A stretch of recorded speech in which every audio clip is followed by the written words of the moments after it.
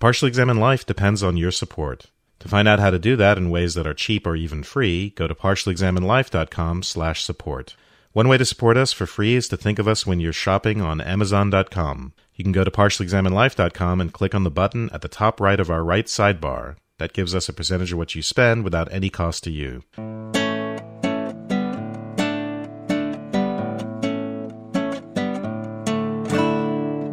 You're listening to the Partially Examined Life, episode 200, part 2 on Kant's What is Enlightenment, Moses Mendelssohn's On Enlightening the Mind, and Foucault's What is Enlightenment. So let's do a little status check on how far we've gotten in the conversation. I feel like there's probably a few small textual things that maybe we could finish up in Kant and then make sure we've hit what we want in Mendelssohn, and then we should spend most of the rest of our time talking about the Foucault, which was pretty darn interesting. Was there anything else specifically in the Kant quotes that we want to read, points that we hadn't really discussed enough? Sapere aude. Yeah. Sapere aude. I don't know how to pronounce my Latin. That's a good one. So it's that the problem with our lack of enlightenment is that we're not brave enough. It's be brave. Have courage to make use of your own understanding. Isn't it specifically having to do with knowledge? Dare to know is the translation. Dare to know. That's what it is. Yeah. And so the courage comes with the daring, but it's not just have courage in general, but have courage with respect to your knowing. Have courage to make use of your own understanding, which seems a little different than actually achieving the knowledge. But he does elsewhere say, yes, courage to actually know. Yeah, it takes courage. Or he says extrication is difficult. He talks about precepts and formulas being the ball and chain, or what he calls the mechanical instruments of rational misuse. Again, we get one of these ironies where the non-enlightenment doesn't mean just specifically not being reasonable, because we can be clever, we can use precepts and formulas and make little moves in reasoning, but he's talking about what he calls the cultivation of the spirit, something higher where we are, I would think, this kind of ties to our episode on liberal education, but sort of getting to the bottom of the precepts and the formulas, questioning them, reflecting on them.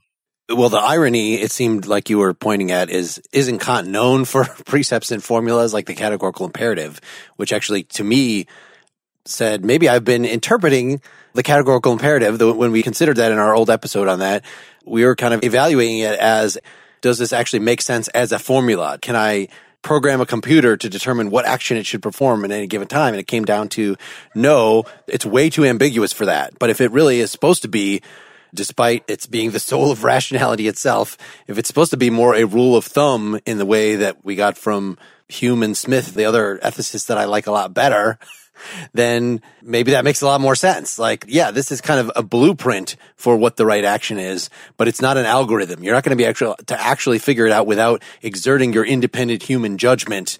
You know, you can have as many heuristics as you want on how to apply the categorical imperative, but ultimately some independent judgment is going to be necessary. We legislate those maxims for ourselves. They don't just come from outside of us and then we obey them. That's what he means by the precepts and formulas, I think.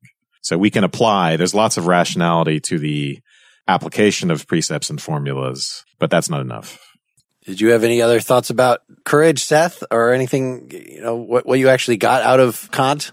I guess the takeaway for me is this notion of emancipation that's related to enlightenment, and the idea that there's a strong correlation between enlightenment in the form of knowledge and I guess informed opinion and so forth, and freedom or autonomy. That was the clearest link for me to connect to the Foucault essay that we are going to read or talk about shortly. All right. So before we do this, the Mendelssohn. So we laid out his vocabulary of civilization being divided into cultivation and enlightenment.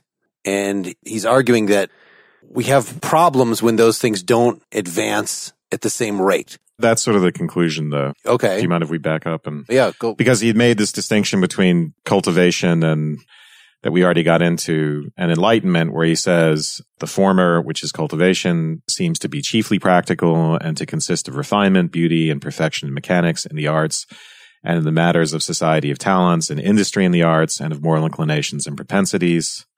And then enlightenment is more the theoretical. And what he says is that for men as men, we require enlightenment. We require freedom of thought and conscience, but no cultivation. But for men as citizens, we require cultivation. And then the extent to which we're enlightened is going to be graded according to our rank or profession. There are going to be some limits according to those divisions within the society on how enlightened we ought to be. So he's coming down on this question of, how much enlightenment is good for society, and he's going to make it complex. But the main thing to note here is this lines up with Kant's distinction between obeying but also being enlightened, in the sense that cultivation becomes the tool of obedience, right? And obedience is what's required of a citizen. Our cultivated part is the extent to which we are reacting, including to the products of rationality and the Enlightenment. We are simply going with the flow and, adhering to customs. But even though they refine us, we're still passive in that sense. And then Enlightenment goes beyond that. Just to read a quote, from the rank and profession of men in civil life arise certain duties and rights, and therefore in proportion to these require various talents and abilities, habits and inclinations, manners and customs, degrees of cultivation and refinement.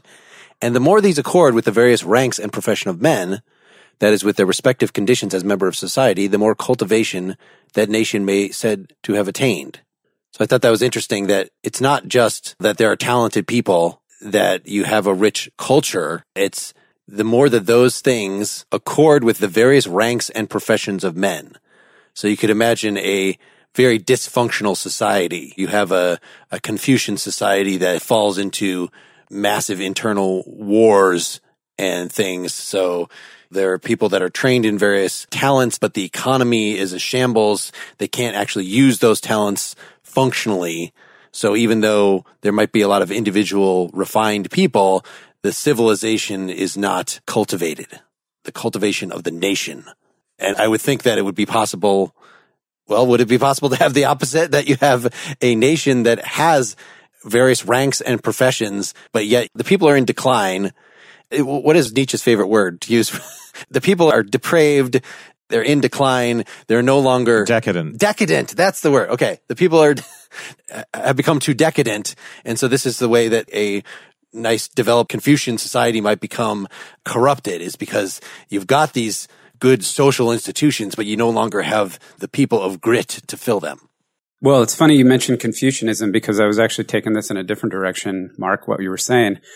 The relationship between enlightenment of an individual versus enlightenment of a society, and what's the mechanism for societal enlightenment, if not each individual undertaking some form of enlightenment themselves? And there seems to be a tension there, the idea that Kant talks about. Well, first of all, we know that the outcome of the Enlightenment was social terror in the form of revolution and violence. But also he talks about, and Mendelssohn talks about it as well, these communities, that there's a sense of some kind of communal enlightenment, sort of a societal enlightenment. But when we talked about the notion of enlightenment in Buddhism as in contrasting to Confucianism in the past, we talked about how, and the same thing with Stoicism, it works well as an individual action, the idea that an individual can become enlightened, whether, attain enlightenment or use Stoicism to manage their emotions and their reactions to things.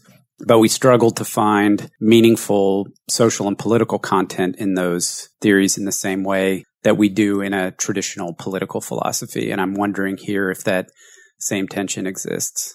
Tension between the notion of an individual enlightenment versus societal or community enlightenment. Is there a paragraph here? Because I was just reading the paragraph contrasting within cultivation, the individual cultivation versus the society cultivation. Is there an equivalent paragraph about enlightenment in here? No, there isn't, actually. There's this weird paragraph about ratios. According to these rules, the enlightening the public mind of any nation will be regulated first by the degree of knowledge they possess, second by the importance of that knowledge, that is, relatively to the actual state and condition of men and as citizens. Third, by its extension through the various ranks and classes. Fourth, by the nature of their professions and vocations, and where the degree of this enlightening of a nation to be measured by a fourfold compound ratio, the component parts, therefore, separately taken, would be found to be themselves composed of other more simple ratios. Yeah, it is weird. But basically what he's saying, right, is certain ranks are going to be allowed to be free thinkers, but the hoi polloi, for instance, or maybe even women, are not going to have the same access to free thinking and the ability to do scholarship and things like that, and nor should they. And sort of in the background here are other thinkers in this conversation who will say, for instance, that, well, anyone can be a scholar and that's fine, because the soldiers in the trenches are not going to be influenced by it because they're not of the right level of education to be able to deal with that free thinking stuff that might corrupt their morals and so destabilize society. So it's sort of naturally built in. But the idea here with Mendelssohn is that we have to ensure that, right? We have to ensure that people who don't have the minds for it are not exposed to this potentially morals corrupting free thinking stuff. This is a thread all throughout, these aristocrats thinking about it. And there's a lot of concern that freedom leads to debauchery and debaseness. So that sort of anti-democratic thread, which has been, since the beginning of thinking about democracy. Is it good for these people? Is it good for society to have everybody part of the decision making? Are people capable of using properly the freedom that they have? All those questions are at play here. So we get a little more clue about Mendelssohn's real views here from that secondary source that I can point folks to, James Schmidt. The article is called Kant, Mendelssohn and the Question of Enlightenment, 1989. So apparently, again, this was a question that has been discussed for over a year prior to the publication of Mendelssohn's paper here in a forum, a secret forum, these people getting together. Kant was not in on these discussions. However, Mendelssohn was, and in fact, he published something internal to that group, December 1783, so almost a year earlier, where he was responding to another guy, this Mosen, who was saying there are things. I guess the initial question was, per Machiavelli, should the government be lying to people? Should they keep lying to keep them in line or let them know truth? In other words, should enlightenment filter through the entire society? And here it says in this article, Mendelssohn's initial response to Mosen's lecture took a rather skeptical stance toward the fear of too rapid enlightenment of the public. He requested that those troubled by such a prospect provide examples from history where either enlightenment in general or unrestricted freedom of expression in particular have done actual harm to public happiness. Even if one concluded that there might be certain prejudices held by the nation that must, on account of circumstances, be spared by all judicious men, Mendelssohn asked whether this deference to prejudices should be set through laws and censors, or whether, like the limits of prosperity, gratitude, and sincerity, it should be left to the discretion of every individual. So it was really just because of further discussion with his peers that we get the actual view that we see in his published essay, where he seems to be saying, yeah, actually, there really do need to be limits based on kind of what the ranks of society are in the way that Wes was just describing. Him exercising his freedom led him to conclude that he should constrain other people's freedom. His freedom of intellectual. Yeah, that's exactly right. That's what is the same thing you get with Kant, right? Is that the people who are in the know are able to exercise their freedom and they come up with conclusions that say, know better than everybody else. That's my inner Democrat coming out. Isn't that the history of philosophy? Again, this does reflect this whole tension between obedience and conscience that is there in Kant. It's just that Kant is not so worried about the conflict between them. And Mendelssohn at this point is now all about the conflict. So he says there are some truths, I'm paraphrasing, but some truths which can be useful to us as human beings. That's Enlightenment stuff. But then injurious to us as citizens in the sense that they will make us question our roles. They will lead us not to perform our duties, to obey. Those women might walk out on their responsibilities. Yeah, the breakdown of the family that's directly mentioned in one of these other things that Schmidt talks about, all the same trends that you would see today in conservatism in the United States. And it's not completely irrational, of course, that society will in some sense break down. And we saw this in Burke as well. The eradication of hierarchy means the eradication of strong social connections between human beings. And then once those links are eradicated, what links are left? So there's the concern of, isolation between individuals, all that stuff. It's not completely irrational to think that free thinking in some sense is not entirely good for us. Freedom comes with a price. And this is why when you start talking about freedom, especially freedom from, you end up with these negative consequences, right? Because the power of those connections comes with constraint. So that tension exists that, in fact, in some ways, being as free as you can be requires a certain amount of constraint. I guess I'll just point to Alan Bloom, the episode that we just had on that, to make this. Because I when you say, Wes, like, oh, this is reflected in current American conservatism, like picturing an actual conservative politician saying, people shouldn't think so much because then they'll be morally unmoored or something. Like, nobody says that. Perhaps the anti-intellectualism is too strong in the culture. They don't have to say that. But I don't think so. I think they might think that doing philosophy is useless or something like that, but nobody's going to be actively thinking too much. No, they wouldn't say that. They might prioritize, for instance, the wisdom of tradition over what we can get at simply through our own analysis, right? So we might not place as much confidence in our ability to simply pull truths out of the air by being super, super scientific or super, super rational. We might think, well, and this goes back to Confucianism, that there's just a sort of wisdom that's passed down over thousands of years through tradition that can't be reconstructed through rationality, and that we ought not simply discard it. I can see, that comes into the anti-trans, anti-gay marriage, sort of that conservatism. I think we got a view that our listeners might be a little more sympathetic to in what we saw in Alan Bloom, that too much freedom, which might just not be thinking for yourself, but like the way Bloom put it, the ultimate freedom is freedom from judgment, freedom from the judgment of others, that you are not only free to think and say whatever you want, but that you have earned yourself through your autonomy a sphere in which it needs to be an intellectual safe space, that you cannot be criticized.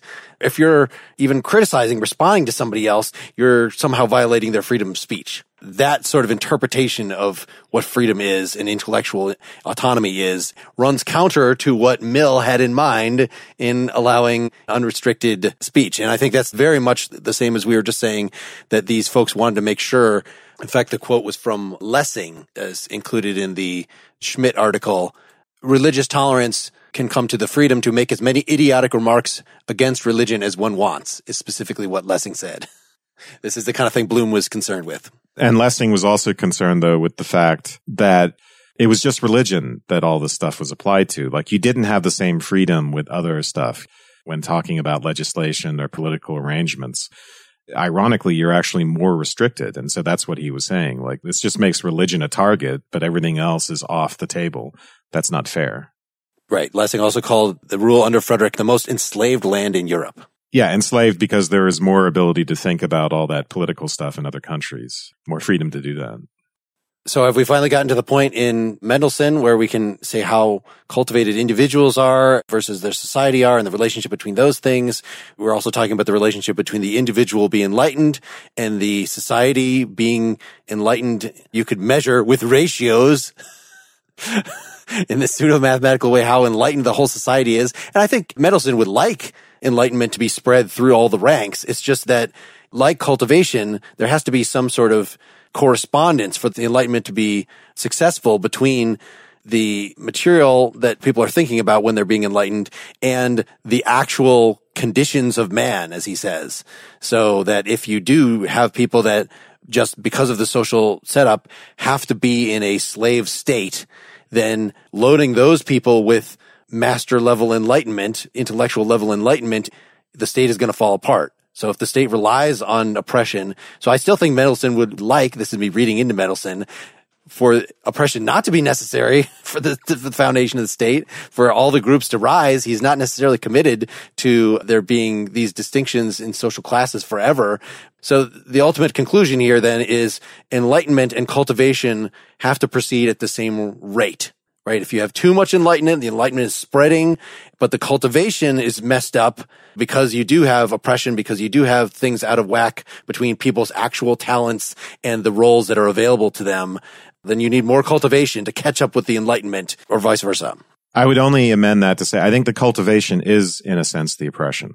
And you guys might disagree, but the cultivation is what serves the obedience of the citizen. So I don't think it's clear in the essay, but when you go back to, he's talking about refinement, beauty, perfection, and mechanics and the arts and all that stuff. So that sounds a lot like enlightenment, even though he's talking there about cultivation. And it is, in a way, a product of the age of enlightenment. We mentioned this irony before. So, right, the more free thinkers you have, the more technology and perfection and mechanics, all that stuff. But then that stuff gets, I think Heidegger would say sedimented, right? It becomes a part of the routine of a society and part of our cultivation. It gets passed down to us. Once the free thinkers have done their work, it becomes part of the social fabric. And then it becomes the thing to which we are essentially obedient as citizens. And, it affects our social arrangements, affects our customs and mores. And then that gets built into society. So the contrast between cultivation and enlightenment is just directly parallel to what he calls our conditions qua human beings and our conditions qua citizens. And ultimately, we need those two things, he says, to harmonize. Our essential condition as human beings must harmonize with our essential conditions as citizens. And you can see where those things, again, might be in conflict. As human beings, we need enlightenment. We need freedom of conscience. We need total freedom to believe and say what we want. But as citizens, again, that might lead us to, say, disobey laws or other stuff. And that kind of conversation, we're having it today, right? And we talked about it in our freedom of speech episode, the idea that some speech might just be bad for society, like racist speech. So being free to say what we want, we need that as human beings, but it could lead to a violation of our obligations as citizens, let's say. Wasn't one of the concerns, I think this was expressed in the Schmidt article somewhere, behind Mendelssohn and the people he was arguing with, that some of the problem with enlightenment could be that you can't harmonize certain truths that you might discover with the rest of life. The way that Kant might think of it is a little bit of philosophy is dangerous. Like if you go all the way, if you really get a grasp of reason from Kant, you end up acting according to the way society would like you to anyway, and you praise the ruler and you are a perfectly ethical person. But if you just get some of that information, so you just get part of the first critique where you say, oh, you can't prove the existence of God, and then you don't follow through and get all the practical reason stuff that makes you religious anyway, according to Kant, then you end up being a free thinker, an atheist. That this is part of the problem with the danger of being enlightened. It's actually not the danger of being enlightened, it's the danger of being partially enlightened. Yeah, so we need the right balance of, when he's talking about the balance of cultivation and enlightenment, he's really talking about the balance of tradition and religion and that Confucianism stuff, ritual, with our living at the cutting edge and challenging all those things. We have to proceed carefully, and we can't just quickly jettison tradition, or it could be a disaster. So there's a sort of prescience to this, right, with the French Revolution on its way.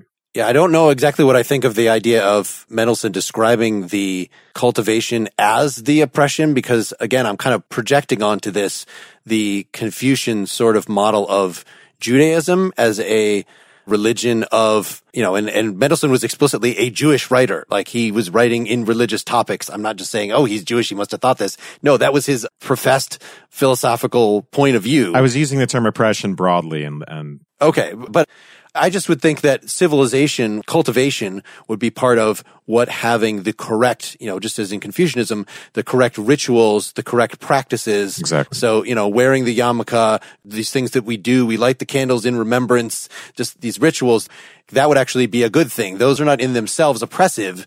What is a problem is if somehow it is overshot the enlightenment part. So maybe you're, again, going through the motions. You remember the rituals, and in fact, you are so stuck on pursuing the rituals that your neighbor doesn't pursue the ritual and you stone him. That's when we have a problem. Superstition, barbarism, fanaticism, they talk directly about that. It comes down to, for all your activities, that you participate in them freely. Just because you have a ritual doesn't make it oppressive. It's that the ritual is imposed upon you. And, for example, you get stoned if you don't do it. Well, I meant oppressive just in this broad sense of being part of what Kant calls the guardianship. It's just something we do by rote. Yeah. Like any moray, any custom. We just do it because other people do it, and that's what you do. We don't think about it. We don't do it because we freely chose this through reason. But that doesn't make it oppressive. I mean, just because you do something habitually doesn't make it oppressive. I apologize for using the term oppressive. No, I'm not disagreeing with the point. Okay. I'm thinking in terms of the stages as described in the Confucius episode between, you start by just obeying. But then if you get to the point of a sage, then your every impulse is in line with what you're supposed to do. Mm-hmm. So that you've so transformed yourself, you've so connected to reason, you're in harmony with the universe. And so your freest action ends up being exactly the one that is ritually required of you by your society. Yeah, perfect harmonization. Yeah. So I guess there's a parallel to me there. I was just describing a little bit of enlightenment can get you screwed up. You got to be all the way enlightened. Well, a little bit of cultivation has you just obeying the rituals. You need all the cultivation, and that actually ends up hooking up with enlightenment sort of at the end of the tunnel. Anyway, that's just a hypothesis that seems to go well with Mendelssohn saying that these things should proceed at the same rate. in a society. You make me start wanting to talk about the Foucault because it's time to talk about it, but also because of the question of it being a way as opposed to a place. Yeah, Dylan, kick us off. Give us the upshot of the Foucault or the initial point that you wanted to start on there. Well, I guess it's worth pointing out that Foucault is directly responding to Kant. He mentions Mendelssohn and, interestingly, Baudelaire, which made me think a lot about Nietzsche. He does this nice archaeology on the Kant essay. And in the end, maybe not surprisingly, he ends up conceiving of Enlightenment and modernity in terms of an activity of self-critique, an activity of contextual analysis that is sort of ongoing. There isn't a distinct stage of you transform from being unenlightened to enlightened. So I think he even wants to attribute it also to Kant's implicit, if not explicit, meaning that this activity of enlightenment is non-transcendental. But we should just go through it. That was my take on it. I certainly saw a parallel. He's saying, even though Kant is wrongly saying that, yeah, if you are a hold of reason, then you're enlightened. Hey, in fact, Foucault's conclusion is we're not yet enlightened. Kant says that as well, by the way. We are not an enlightened age, but we are an age of enlightenment. Yeah. Well, Kant was saying we are not as a group, as a society, enlightened. But you don't think he thought that he himself and his fellow intellectuals were actually enlightened? It's a good question. Whereas I think Foucault is denying even that. So I saw a parallel here between the two trends in Socrates, right, in Plato, that on the one hand, we have what enlightenment is for Socrates is to be questioning yourself. But then when we get to later Plato, then it seems like enlightenment is to be outside the cave. It's not just questioning yourself. It's actually getting to the end point, the brilliant thing that you're supposed to discover when you start questioning yourself and getting rid of all the crap that society's pushed on you. So becoming enlightened is being independent of that. Well, so Foucault is pointing at Kant and saying, actually, Kant has given us a whole new way.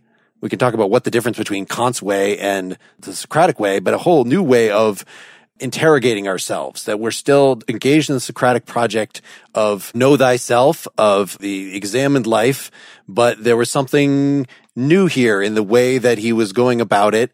And in the same way there was that dichotomy within Platonism, there's the dichotomy within Kant, that Kant himself, I think, seemed to say that if you agree with the Kantian philosophy, then you've got a hold of what reason tells you. At the very least, you're going to be doing things like treating everybody as an autonomous person. And again, I think that it points you toward a Spinozic, like at least basic belief in God, if not toward a particular creed. It's not just creating a space for religion to be available. It's actually saying if you're really reasonable, you will buy into the kind of religion, the kind of politics that Kant was into. Well, predictably, Foucault is saying Kant was right about the methodological thing, wrong about the results. Even if we go through his process, if we go through the process of the scientific revolution, of the sort of questioning that Descartes was involved in, the whole project of the Enlightenment, that's a good thing. That's a new method that Kant is being the capstone of with his Copernican revolution that he's distilling down for us in this essay a little bit. But still, we have not reached the end point of that, and we should never expect to do so. It's really an attitude of self-criticism. And in fact, then Foucault says, I like my way of doing criticism better. I like my genealogical, archaeological way better than this searching for the transcendental limits of things. Yeah, so Mark, he wants to talk about the Enlightenment ethos, and in particular, its effect on modernity. So on page 6. I had read this when I was an undergrad, and so I had it in my Foucault reader. So I was just going to say page 39. My PDF, page 6, yeah. First of all, he's talking about modernity, right? And as I said before, you can think of the Enlightenment as early modernity, and then post-French Revolution as sort of modernity up until the early 20th century as modernity proper. And that involves, a lot of, and he'll think about Baudelaire here as well, but he's thinking about an ethos, and the ethos he identifies is what he calls the heroization of the present. So he begins by saying modernity is often characterized in terms of a consciousness of the discontinuity of time, a break with tradition, a feeling of novelty, of vertigo in the face of the passing moment. And we can see how this is sort of a direct result of what we've been talking about with this sort of rupture of the cultivation and the tradition element that we get, right? So with Kant and Mendelssohn, we've seen them worry about the effects of enlightenment on tradition and cultivation. And here Foucault is saying, and I think this is what happens after the French Revolution as a direct effect of the Enlightenment, we do get this radical break with tradition. And when we get that, we're also saying something about a change in the way we, as human beings, are related to the present and related to our consciousness of time. You know, the more cultivated we are, the more steeped in tradition, the more a sense of continuity and permanence we have when it comes to time. And now we are getting this, what he calls vertigo, the sense of the ephemeral, the fleeting, the contingent becoming dominant.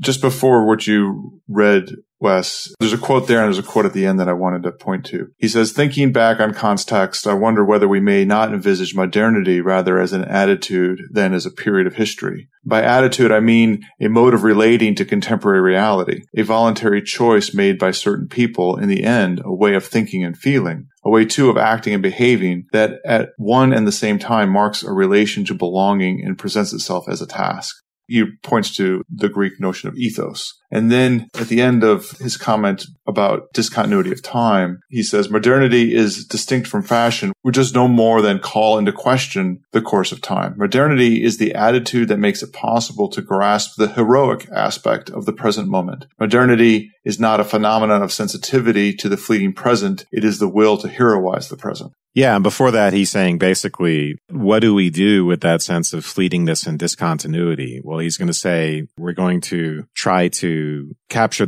something eternal behind that. And that's what we're doing when we heroize the present. We are actually going to retrieve out of this, fracture of tradition and time. We are going to try to retrieve something permanent out of the pieces. And that is the distinctive attitude of modernity. Yeah, bringing in Baudelaire is weird here. I mean, not that we've read any Baudelaire. I have never read any Baudelaire. I didn't know that he wrote about painters of his time, but he gives as an example, Foucault, what is it to heroize the present? Well, according to Baudelaire, the modern painter is the one who can show the dark frock coat as the necessary costume of our time, who knows how to make manifest in the fashion of the day the essential, permanent, obsessive relation that our age entertains with death. The dress code and frock coat not only possess their political beauty, which is an expression of universal equality, this is a quote from Baudelaire, but also their poetic beauty, which is an expression of the public soul, an immense cortege of undertakers' mutes in love, political mutes, bourgeois mutes, where each of us celebrating some funeral. Which sounds like a modernist is somebody who's really pretentious.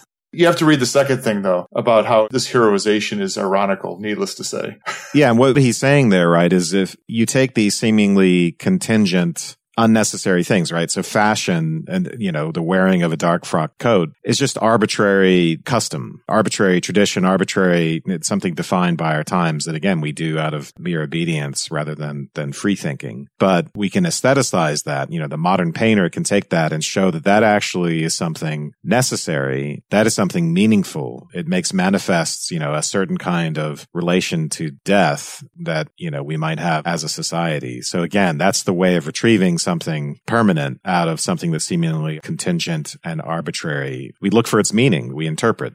What everybody's doing and saying, it's not just that Trump got in office because of a stupid historical accident, that, we happen to have a particular candidate up against him. The society happened to be laid out in a certain way. There happened to be certain things that just was very unlikely, but it happened. No, it's the age of Trump. There's an inevitability, a cultural inevitability. People are writing articles of you could see this right in conservatism's, the Republican Party's DNA for decades. It was all going to come down to this. It was all, this essentialism, which when Foucault is saying this heroization is ironical, he clarifies the attitude of modernity does not treat the passing moment as sacred to try to maintain or perpetuate it. It's not that he's joking, like these people who say it's the age of Trump, they're not joking, but by saying it's ironically, he's saying he's not actually trying to heroize it, say that it's great, that he's just trying to say that it really is meaningful. Yeah, very well put.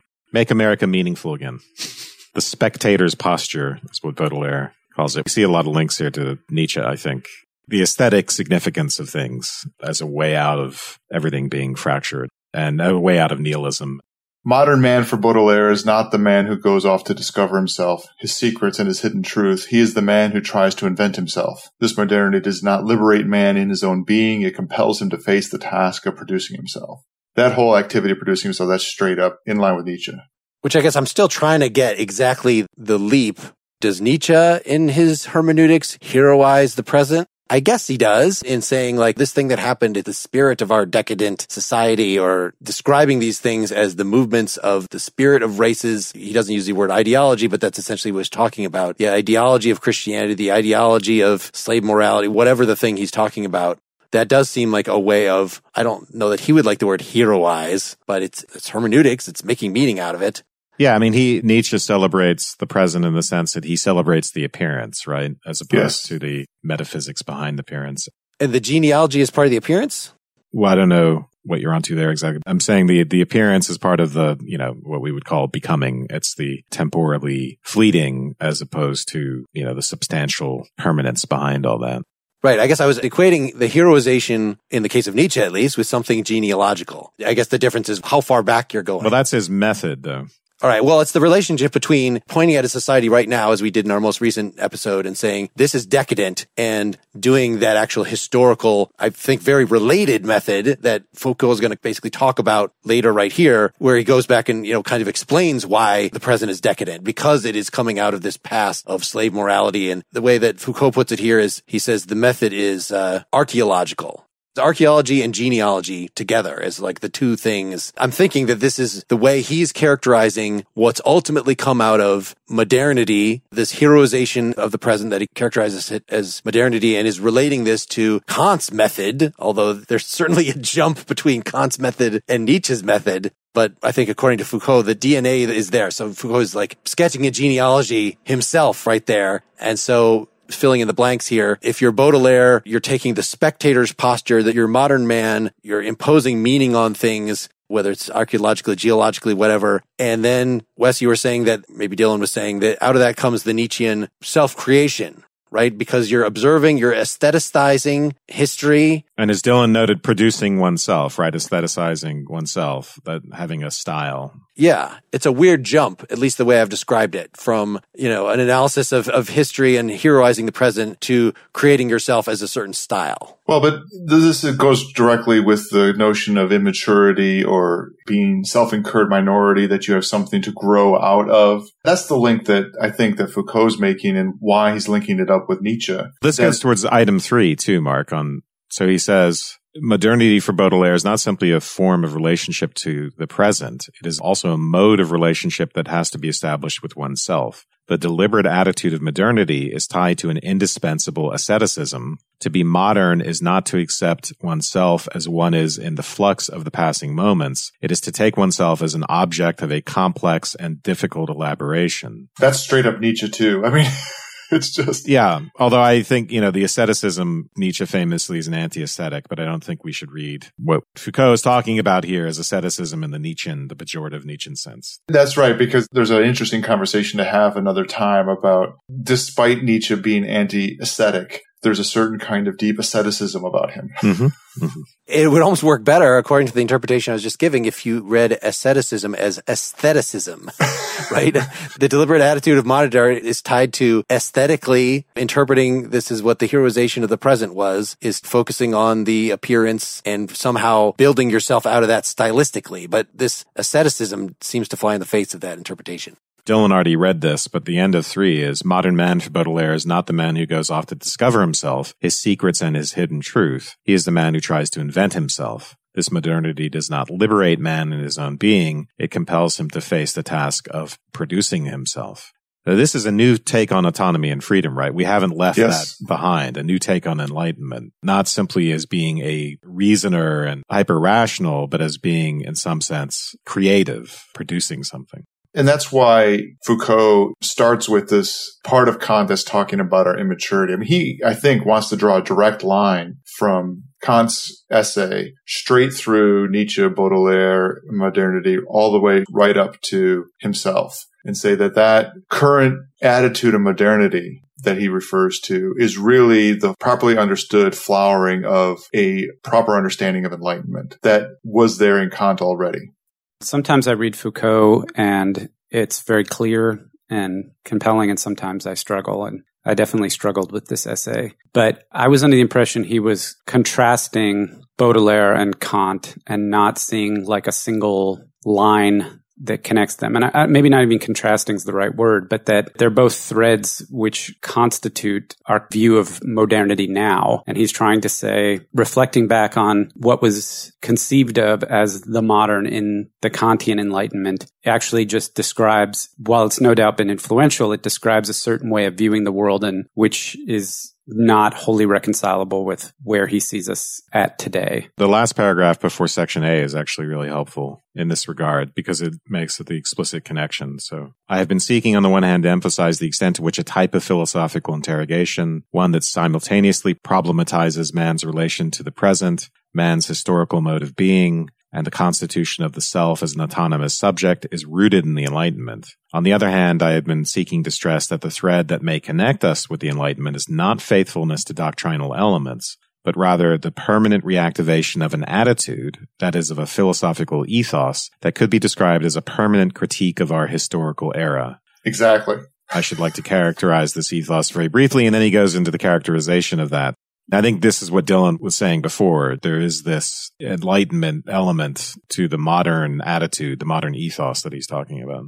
What's the element? The permanent critique of our historical era. Also the element of freedom, right? The Enlightenment stuff, as we saw in the previous readings, was all about rational freedom, being able to reason for oneself, think for oneself. We're getting a twist on that here, but it's not entirely a break because it still seems to have something to do with autonomy in this self-production and in this aestheticization and interpretation of fractured pieces of tradition or cultivation, as I would like to call it to relate it to Mendelssohn, that we're left with once the self-critique of a historical moment rips tradition apart, right, and leaves it groundless.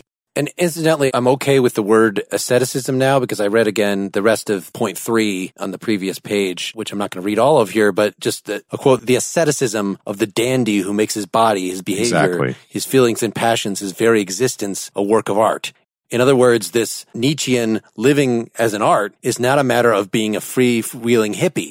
It's a matter of that, Nietzsche also stresses self-discipline, not self-tyranny. He doesn't like stoicism. We'll talk about that next episode. But, that it takes a determination of will to kind of interpret history this way. It's not a matter of just, there's an interpretation over here, an interpretation over here. This heroization of the present actually seems like it's, I don't want to say dogmatic, but it's very insistent. Let's say that. You own it. So that requires a certain, yes, if you define yourself in a certain way, that's actually fully defining yourself. It's not a matter of this way I'm going to be a farmer in the morning and a businessman in the afternoon, whatever the Marxist characterization of that, of virtue. No, making of yourself something determinate requires ascetic dedication. So he's reading that into modernism as well.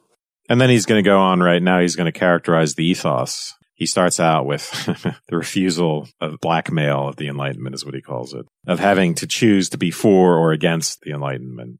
Why is that a blackmail of the Enlightenment? I don't know. It's a weird way of putting it, right? I also think that as an enterprise for linking the progress of truth and the history of liberty in a bond of direct relation, it formulated a philosophical question that remains for us to consider. I think finally, as I've tried to show with reference to Kant's text, that it defined a certain manner of philosophizing.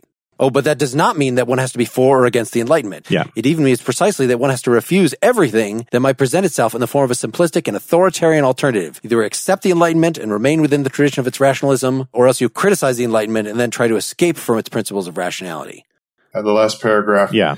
We must try to proceed with the analysis of ourselves as beings who are historically determined to a certain extent by the Enlightenment. Such an analysis implies a series of historical inquiries that are as precise as possible, and these inquiries will not be oriented retrospectively towards the essential kernel of rationality that can be found in the Enlightenment, and that would have to be preserved in any event. They will be oriented toward the contemporary limits of the necessary, that is, toward what is not or is no longer indispensable for the constitution of ourselves as autonomous subjects. So it's refusing to make that all or nothing decision about the characteristic of what the Enlightenment means and its rationality and whether we should embrace rationality in exactly that way, but this contextualization of it, us being born out of it. To what extent is rationality necessary to the constitution of ourselves as autonomous subjects? And he sees that as in line with Kant's critique of the limits of reason. This is exactly another point about how Foucault understands what he's doing as being a fruition of Kant. In some ways, I think he's making the argument that he's doing criticism right through genealogy and archaeology, that is decidedly Kantian and owes its context to that, but that it's a appropriate development of it. Not just a twist, but a development of it. I always forget how great Foucault is, by the way. Because it is a little wordy and a little too French for my tastes, but the insights are great. It's really good. Dylan, on your reading, Foucault is saying it's the application of reason in the way that he does it via genealogy as opposed to whatever the scholarly Kantian methodology is that represents his indebtedness to the Kantian Enlightenment skepticism or questioning, but his inquiry is not ahistorical in some respect, which is the way that the Kantian, I'm struggling to articulate it. I think you're right, Seth. Like, it's still critique, right? That they're both forms of critique, but for Kant, it was reflection, right? And so you could do transcendental deduction and in a way to get where you wanted to go. And for Foucault, we're no longer doing that. We have to do Nietzschean style genealogy, right? And look back at Nietzsche's genealogy of morals. That is a prime example of critique. It's just that it's done through the genealogical method. It looks at historical origins, but it also looks at psychological origins. If a system of value is the result of ressentiment, what does that imply about it? About its limits, about its validity, whatever. The goal is not transcendental. That is to get to some place right other than where you're at now. And the other way in which I think that Foucault is tying himself to Kant, in particular this article, is emphasizing Kant's point about us without enlightenment being in a state of immaturity, and that therefore there's a process of development that needs to be there. And in this way, he might be asking Kant to do more than he's actually doing. But to the extent that then that article, he's pointing towards things like development and becoming and growth, both in his words, his choice of vocabulary, and also some of the explicit parts of it. Foucault is tying him directly right to Nietzsche. Kant might not like that, but that's what Foucault is doing, I think. Okay, that's interesting. And that was the piece that I found that I thought was interesting. I don't know if he just hints at it, but in section A, it's stakes. So that's page 13 in the PDF that I'm looking at. Now, the relations between the growth of capabilities and the growth of autonomy are not as simple as the 18th century may have believed. And we have been able to see what forms of power relation were conveyed by various technologies, whether we are speaking of productions with economic aims or institutions whose goal is social regulation or of techniques of communication, disciplines, both collective and individual, procedures of normalization exercised in the name of the power of the state, demands of society or of population zones are examples. What is at stake then is this: how can the growth of capabilities be disconnected from the intensification of power relations?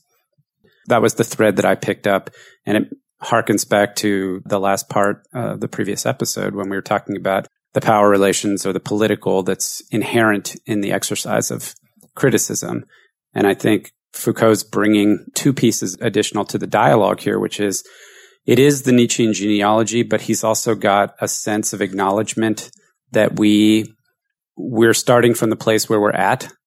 We're not doing criticism, not even with a goal of transcendence, but also not from any kind of privileged position. We start our dialogue from the historical moment that we're in, and that includes all of the social, institutional, economic things that dictate the power relations, which limit our autonomy and limit our ability. Maybe we have to overcome them. Maybe we can, maybe we can't. But that was the thing that I picked up on there that I thought was interesting. This is directly tied to the cultivation enlightenment conflict that we were just talking about, right? The growth of capabilities, again, it's an effect of the enlightenment, but it creates new constraints, all these new technologies, all the effect of those technologies on social relations. They in turn have negative effects on the growth of autonomy. Yeah, this makes a lot more sense of why you were saying the cultivation in Mendelssohn actually is the oppression, because that's specifically the way Foucault considers it. Exactly. You might want to still ask, does Mendelssohn's formulation offer some advantage over Foucault's formulation here? There seemed to be something in Mendelssohn's idea of cultivation as correspondence between the talents and inclinations of individuals and the roles that they can fill, and that it's actually a good thing for your society, even if it's not enlightened, even if it doesn't have the Enlightenment hit it yet, but it's still a good thing for those things to correspond, I guess because it's more peaceful.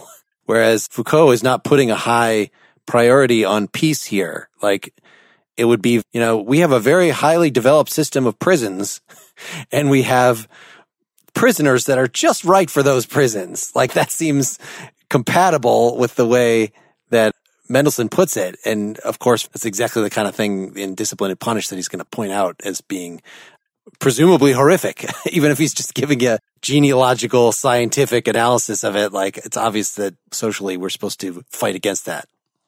So doesn't that kind of get at the essence of what Foucault is saying is wrong with both Kant and Mendelssohn talking about the Enlightenment, is that they thought that you just get reason and you're enlightened. But no, actually, we have all these superstructures built onto our thinking by historical society that prohibit us from truly thinking independently, even when we think we are. The power of ideology corrupts reason. Maybe. I think that there's that kind of criticism of power and ideology in Foucault.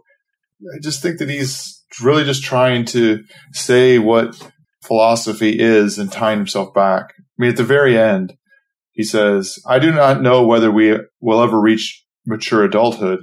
Many things in our experience convince us that the historical event of the Enlightenment did not make us mature adults, and we have not yet reached that stage yet.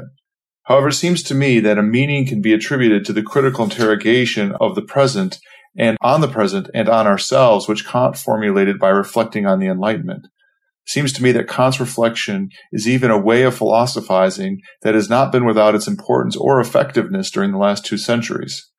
The critical ontology of ourselves has to be considered not certainly as a theory, a doctrine, or even as a permanent body of knowledge that is accumulating.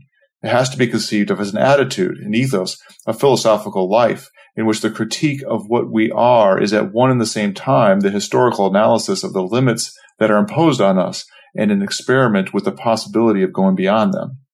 So, again, I think that he's tying himself directly to the path of philosophy that Kant set out centuries ago, and I think that he's refining it to, in the implicit criticism of the Enlightenment, would be understanding it as a doctrine or as a theory that you'll get to a final transcendental end.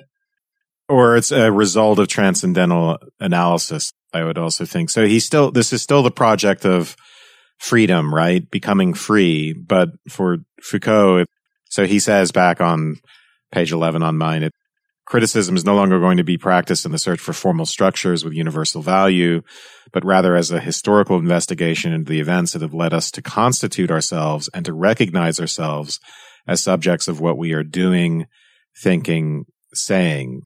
So we have to look at all the forces that are at work on us and that constitute us, even in our rationality, right? We have to go under simply our rationality and the product of our rational thinking to look at what's constituting us as human beings. And later on, he'll say to separate out from the contingency that has made us what we are, the possibility of no longer being, doing, or thinking what we are, do, or think. So in other words, freedom, right? The possibility of doing, being, and thinking things which are no longer, and there's an existentialist theme here, right? Which are no longer simply products of our essence, no longer simply products of deterministic forces that make us who we are. Yep. So I guess I see some of this is pointing to that ambiguity right in Kant's notion of the Enlightenment that we pointed out earlier, which is, are we free to think or are we free to know? And so Foucault he connects the dots in a way that I found interesting, wasn't obvious to me from just reading the Kant by itself. It's like, when do Kant's critique come in? Well, he says it's when we are enlightened, we are free to think. That's when we need Kant's critique. Because when you're just thinking about your job and stuff, then you're not going to have the problem of speculative reason running wild. Like, that's not a good description of what's happening in superstition. Superstition is not really count as thought at all. It's just kind of more parroting junk that's been flying around in the culture. But it's perfectly reasonable for a enlightened person like Leibniz to then make all sorts of unjustified, according to Kant, claims using reason about the world, about metaphysics. So you might ask again for Kant, is the point of enlightenment when you just get free so you can start doing philosophy? Or is the point of enlightenment actually when reason kicks in its results and is used properly? That Foucault sees Kant's critiques as, this is the way I was thinking of it, as sort of like just the normative rules of logic. Hey, we're going to do some argumenting. Let's learn about modus ponens and let's learn about modus tollens. Let's learn about symbolic logic. It kind of just sets up a framework. So this is very different than the idea, like we saw in Ayn Rand's critique of Kant. How can reason criticize itself? That's self-contradictory. Reason undermining itself. Like, no.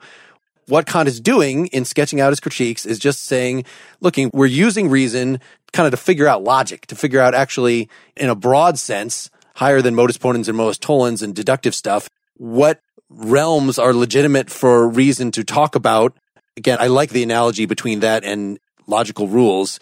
So again, you might think that really enlightenment for Kant doesn't come until you have internalized Kant's philosophy, right? Until you've learned all this stuff. Kant's going to say, once we get rid of political impediments, people are going to start reasoning.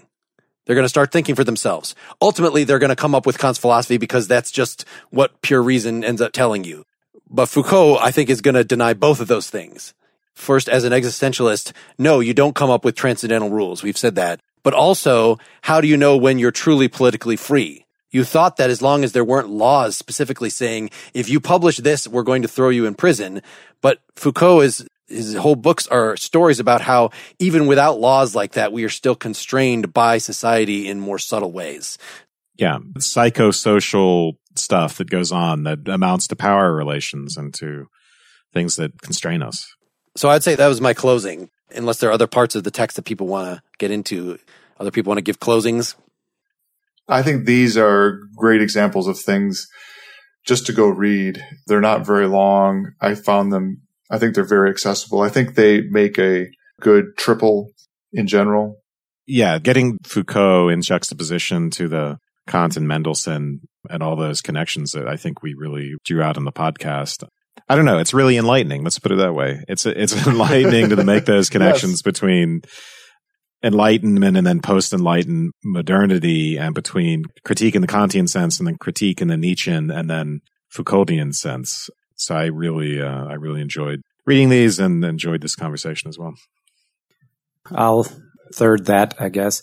I struggled with the Foucault, as I mentioned. The other two, there's no excuse for anybody listening not to read them. The Kant and the Mendelssohn for sure.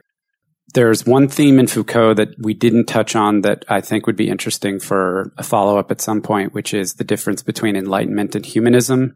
And then there's a whole nother podcast at some point in the future about critiques of Enlightenment and the sense in which the Enlightenment or the rationalist project can be viewed as leading to the types of power structures that Foucault discusses in, for example, Discipline and Punish, and the violence, wars, genocide and stuff in the 20th century that I think also would be really interesting. But this was a lot of fun and a great topic for this 200th episode for sure. So thank you, Wes and Mark. And for recommending it. And Dylan. Oh, you mean for recommending the topic. Okay. Right. No thanks to you, Dylan. Yeah, just to give a little more history, a little more background on how we chose these. And so, of course, Foucault is critical of this, and there are lots of other people who are critical of this as well. Foucault, in fact, is coming after the Horkheimer-Adorno dialectic of enlightenment, which has a whole section on enlightenment, or people were recommending Habermas to us, talking about enlightenment. It seemed like that would just be introducing too much complexity in this episode. Perhaps we could have an episode later on those two things.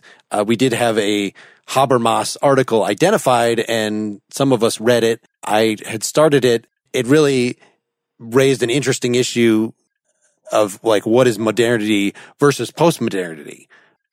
More than Foucault's particular method, but, larger. I'm not even sure if Foucault counts as a postmodernist, but he's at least in the same universe. That is a topic for a future episode, I think. I also like this idea of doing some more with humanism. I think Foucault's point in here about humanism, that basically that people use humanism to argue for all sorts of different contradictory stuff.